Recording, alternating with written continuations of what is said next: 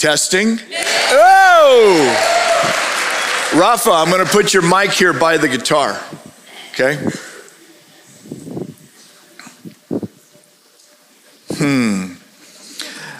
Nothing like live church. Christmas is a season of joy. And we know this everywhere we go, season of joy. And so we celebrate, we come here, we're having fun, and yet we also know that it is a time for many of loneliness unspoken. Loneliness unspoken.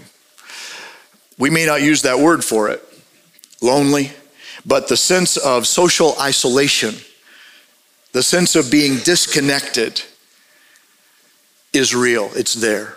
It's like we're seen, but not known. And that has lonely around it. Psychologists say that loneliness is pervasive in our culture. For some of us, sometimes it's like the ghosts of Christmas past that are just haunting this current season. Maybe for others, it's this feeling of sadness or depression that you don't know where it's coming from, but it's kind of settling in on you and you're feeling secluded. Sometimes we isolate ourselves, don't we? We feel like it might be a safer place for us. I do that. Sometimes loneliness even turns more inward and starts feeding on itself. Does that ever happen to you?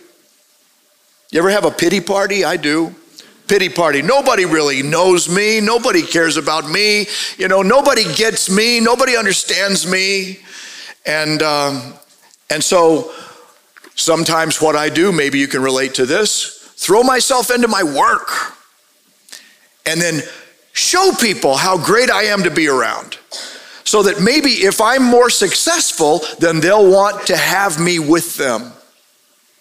Lonely is at the center of that. Some people turn to possessions or shopping. That little dopamine rush, that kind of pops in there to take the edge off of something. What is it? Oh, could it be loneliness? And then there's social media. Now, you may not like me saying this, so I'll just tell you on the front end.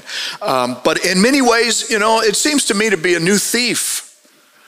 And what I mean by that is, think about it. Every time you are thinking about how somebody is going to perceive your adventure once you post it, instead of living full into your adventure as it's happening in real time, aren't you losing something? That's what I'm wondering about. Every time you take a selfie, what actually happens? Okay, the event is awesomely cool. You're at the Disney castle or you're some meal and something is happening. And what do? You turn your back on it to look at yourself in a screen. And then what do? Well, you post it on Instagram or tweet it out or something. And then what do? Then you start wondering, why aren't I getting more likes? Was it something I said? Right? Something I wrote? And now really, what's actually happening is, we call it being connected, social media, but are you really being more socially connected? Or is that more about a heightened self-consciousness? What's really happening there? Every time you check your device, instead of maintaining eye contact with the person you're with, you're losing something. You're disconnecting from the real-time, real relating to have it mediated somehow through a device. And this is strange to me because, in our culture, we like food. There's a lot of foodies today. And disdaining processed food for the organic, real thing, right? So I'm thinking, how is it that we can be so preferential on getting the real thing when it comes to food, but when it comes to personal relating, we'd rather go virtual and have it mediated through a device, processed relating? I read that today the urge to check social media is stronger than our urge for sex. It's in a medical report. Does that sound like an issue to anybody? One study science shows that the mere presence of a cell phone while two people are talking is interfering with their sense of closeness and connectedness. The studies are now starting to come out about it. So we may not be calling it loneliness, we may call it something else, but that need, that crying out for some kind of relief is very present. So you know what we do about that? We self-medicate. We turn to alcohol or drugs. We turn to promiscuity or pornography. Some people have an extramarital affair because of loneliness. So what I'm saying is loneliness can be very dangerous, and yet every one of us struggles with loneliness at some time in our lives. No one escapes it. And it's even there in the Christmas story. Where? Well, with the shepherds. The characters we visit today are defined by lonely. These are the guys in the Christmas program wearing burlap. We tend to romanticize them. But in reality, in history, shepherds have more often been ostracized. These are the outsiders. Shepherds know what it means to be lonely. Now, not long ago, I saw an article headline in a UK paper. It said, "Shepherds wanted must enjoy drizzle and loneliness." Right in the headline. It was the National Trust. They were looking for a shepherd to take care of 1,600 sheep in Wales, but they wanted you to know, the applicant to know, that the job would involve long days of isolation and mountain rain. Shepherds know about lonely. But in the New Testament, the first century shepherds there at the Christmas story, loneliness was more than a job description. In our culture, we have Fortune 500. You know what the shepherds would have been on? Miss Fortune 500. I mean, these guys are at the low end of the bottom rung of the social ladder, the lowest working class. They were right down there with tax collectors and with dung sweepers. And that's where the shepherds were. And in fact, the Jewish gospel writers don't even include them. It's the Gentile, Luke, that writes them in. And I'm wondering, maybe it's because as an outsider to the Jewish faith, he knew what it felt like to be judged a less than. You know, one of the uncircumcised. By the way, Christianity Today magazine reports that the four most common complaints about Christians today from non-Christians are these: you don't listen to me, you judge me, your faith confuses me, and you look for what's wrong instead of making it right. You talk about what's wrong. And what occurs to me in hearing those is that on the other end of those is this sense, lonely. Loneliness gets communicated. So I'm wondering if Dr. Luke, the Gentile, felt an affinity with the shepherds because of loneliness. Dr. Joachim Jeremias is a scholar in Near Eastern studies, and he says shepherds were despised in everyday New Testament times. They were considered second class. They were considered untrustworthy. He noted that shepherds had no civil rights, could not hold judicial office. They could not be admitted as witnesses in court. That shepherds were essentially, or typically, dirty and distanced from the mainstream of social life, and they were considered ritually defiled. That's not kosher because of their unclean contact. So, and if you pay attention in the Bible story, they're not even named. You know, other stories have people called out by name, not the shepherds. These are the unnamed, unknown in the story.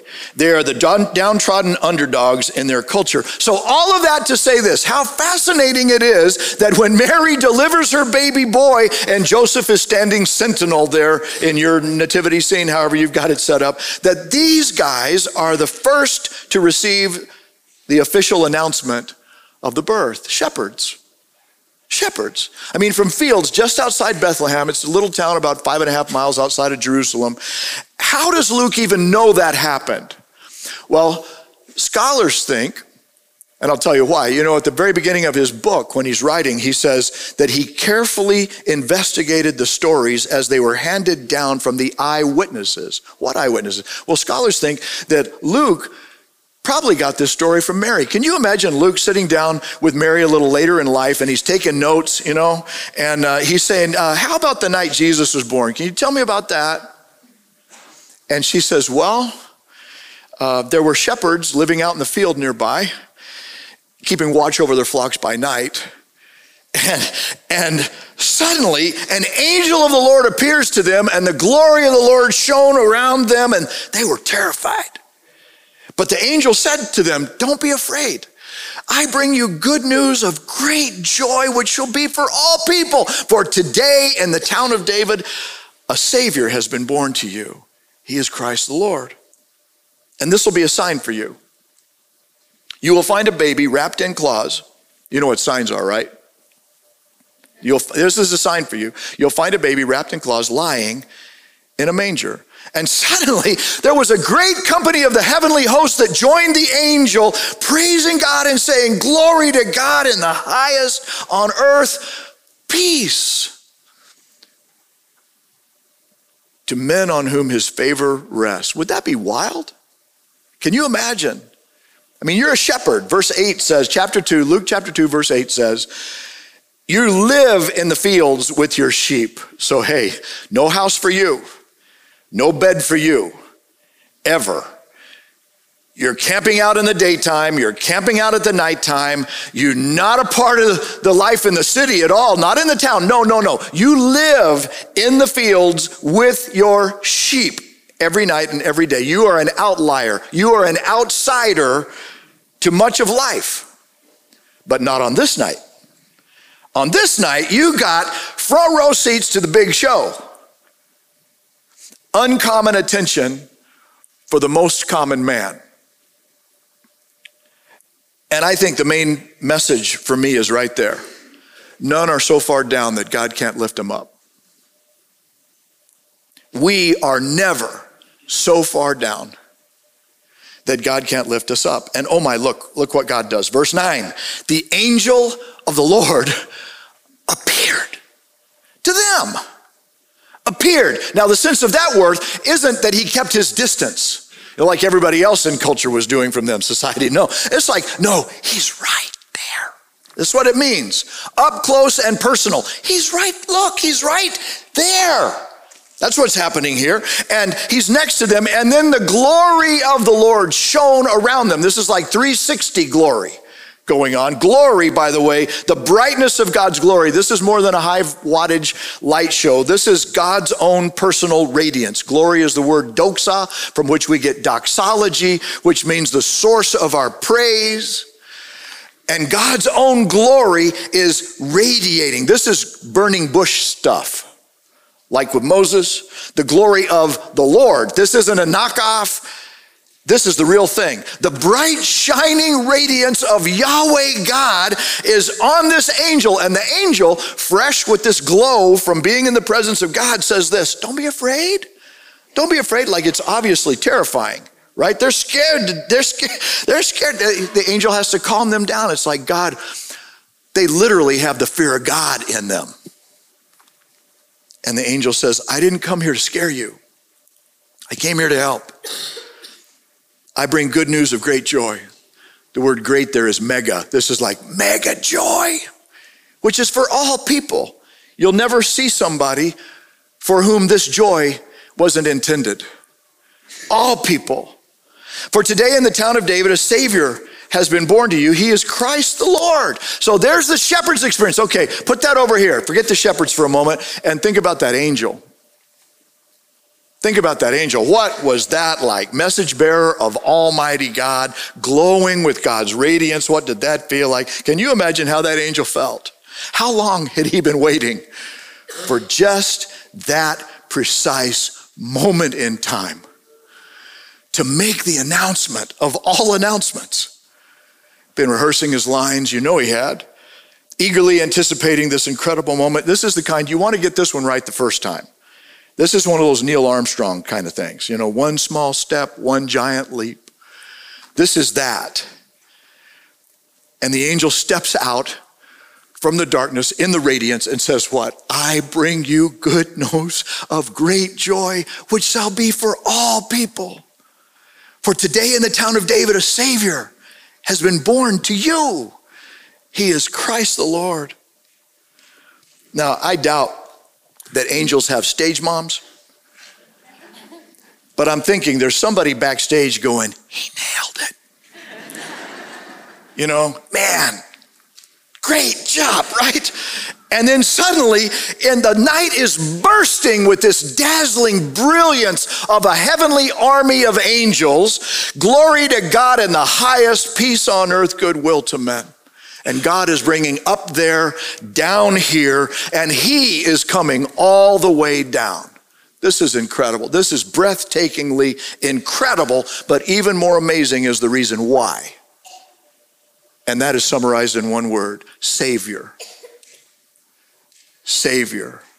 Christ the Lord has come to save, to rescue, to redeem, to restore, to preserve, to deliver. What does that mean? It means none are so far gone, none are so far down that God can't lift them up. Listen, we are never so far down. You are never so far down that God cannot lift you up.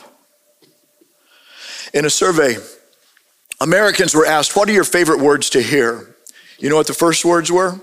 Yes, you do. I love you. Favorite words to hear. First favorite words to hear. I love you. You know what the second ones were? I forgive you. You know what the third ones were? Supper's ready.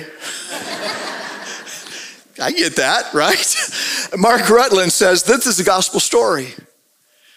It's all right there. We are loved by God. We are forgiven by God. And we are invited to the banquet table. That's what Savior means. It means that in a world, in the midst of a lonely planet like ours, so scarred by alienation and isolation and brokenness, the good news of great joy, which shall be for all people, is that God has an antidote for loneliness. Savior. Many times loneliness is a spiritual void, a spiritual vacuum that is crying to be filled. And God says, I have what it takes. Savior, and responds with love, forgiveness, understanding, acceptance, and validation. So then the obvious question is, how do we get in on that? You know, how can we experience that gift? And the answer the Bible gives, and that the shepherds were invited to demonstrate, was faith, by faith. How do you do that? Well, here's a fresh take on faith. Trust it to be true and trust it to be for you. That's what faith does. Trust it to be true, trust it to be for you. Well, how do you do that? Well, I'm seeing a few lessons rise out of the shepherd story, and the first one is this: let God be your friend. Can you imagine that? Let God be your friend. Let him come close. I mean, like right there. He's right there. Don't be afraid. Now, if you're the shepherd and you're following the sign, when you arrive at the birthplace and you see the sign, you're looking for the sign, right? And you see the sign. The sign is a baby wrapped in cloths in a feed trough. What do you think if you're a shepherd? That feels pretty familiar to you because you've been around feed troughs all your life. What is God saying? Welcome home. I'm right here in the middle of I get you.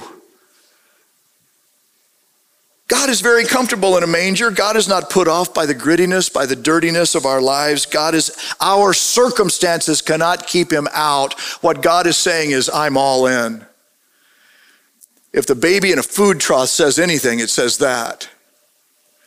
God gets you. God is not far from you. Doesn't matter what mangy circumstance you might find yourself in.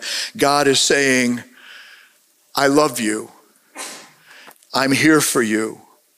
And that's where it begins. Will you let God be your friend, even in the mangiest places of your life?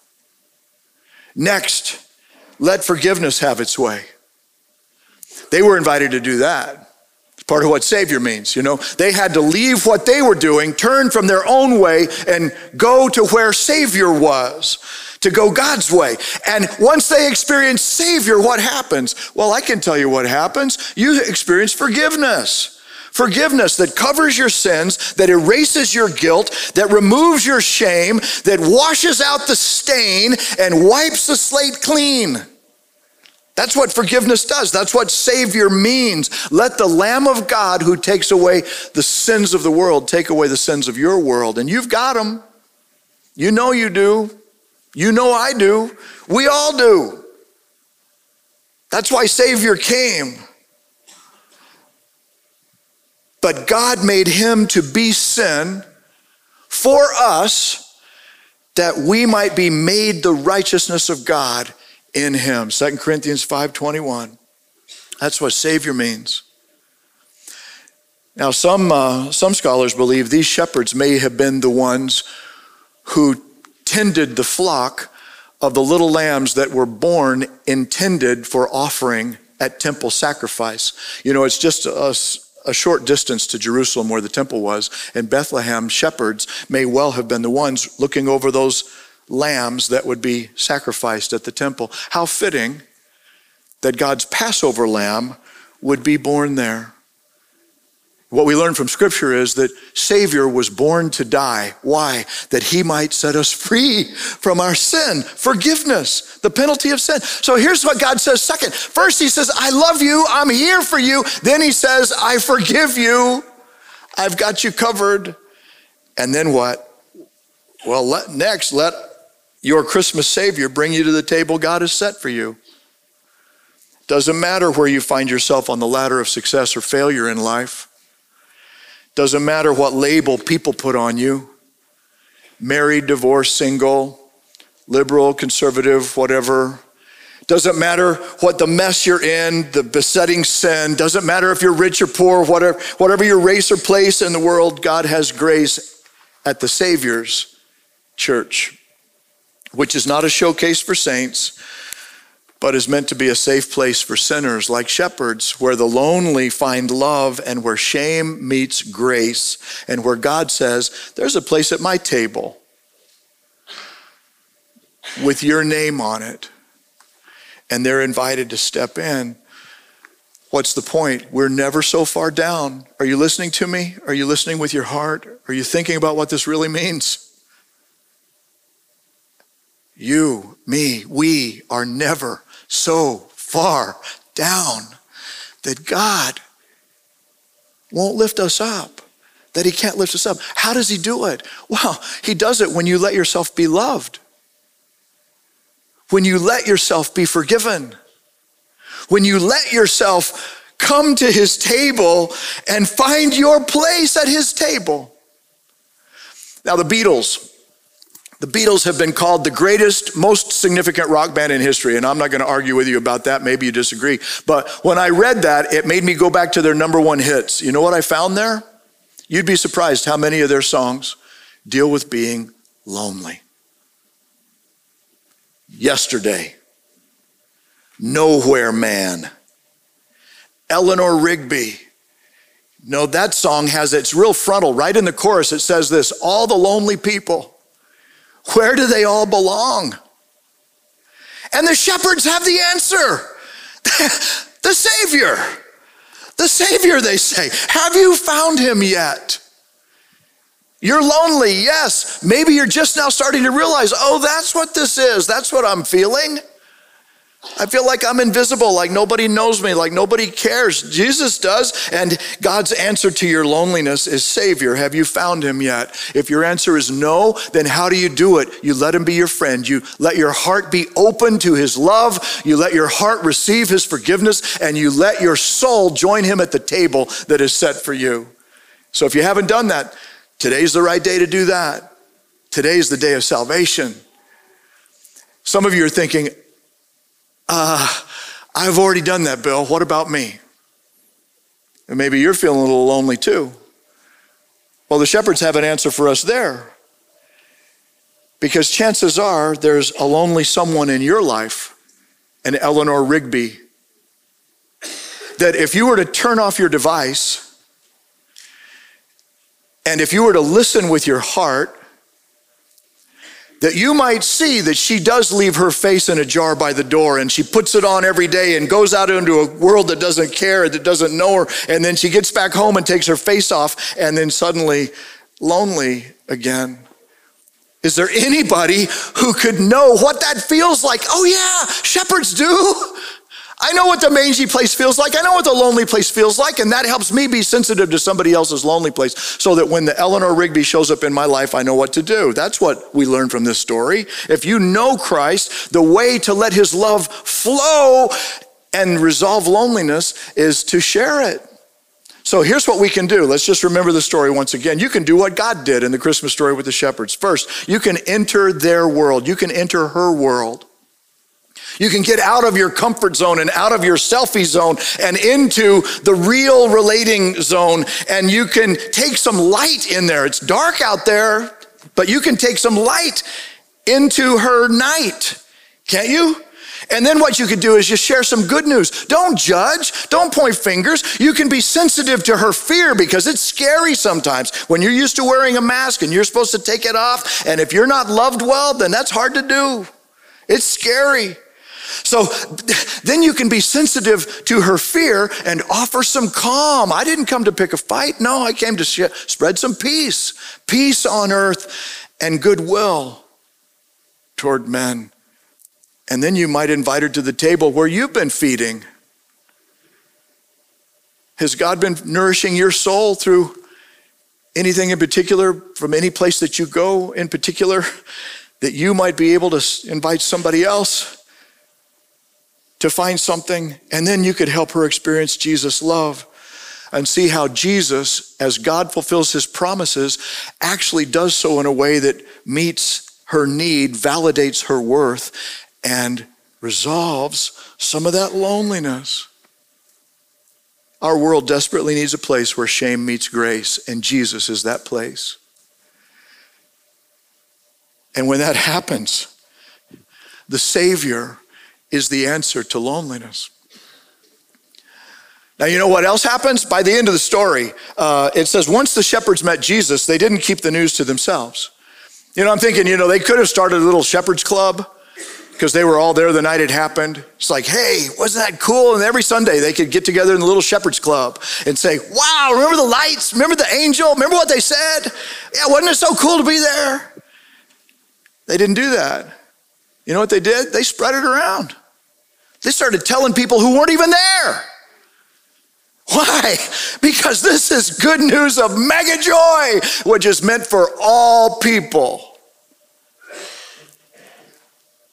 What I'm wondering is, that's our challenge. Verse 17 says they spread the word. That's our challenge this Christmas as a church in a lonely city.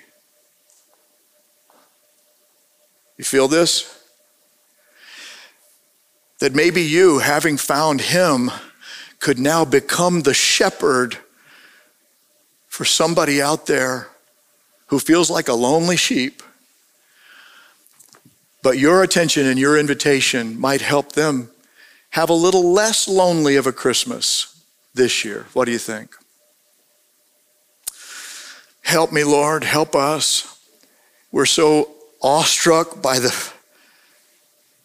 reality of this truth that you would not leave us to our own misguided devices, but that you came and you invited us. You loved us, you forgive us, you invite us to meet you and find you and then to share what we have in you with others. So we're so grateful for that. And I'm praying for somebody here right now who has felt lonely, just didn't know that was what to call it. But I pray that they could experience the antidote by leaning closer into you and finding you to be doing the same with them. Even now. And especially for someone who feels like they're invisible. They've been ostracized, they've been left out, and yet you see them, you know them, you love them, you are here for them. And if that's you, friend, here's what you can do. It's a prayer that I prayed years ago. God, if you're real, show me. Would you say that to him? Lord, if you're real, show me. And then I can tell you within 24 hours of that prayer, I prayed another one just like this. Lord, forgive my sins. Come into my life and make me the person you would have me be. You can pray that right now. And then take the next step of faith to follow. with our heads bowed just for a moment, if you prayed to ask Christ to come into your life with me just then, and in the forgiveness of sins, to take the next step toward him, would you let me pray for you and ask God's blessing? Just slip your hand up for a moment, hold it up until I have a chance to look around the room. If you're joining us online, there's an orange banner you can click right there on the screen right now. Thank you. Down here to my right in the front, God bless you. And then a little bit farther toward the middle in my right, God bless you. In the center, right back in the middle, thank you, sir. And then over to my left, thank you, sir. Got a light shirt on, I see you. Lord, for every person by uplifted hand who is saying, my heart is open, would we pray that you would fill that lonely place with your love, and that your Holy Spirit would make you so real in their presence that they now would have a story to tell and to share for somebody else as we make our prayer in your name. Amen.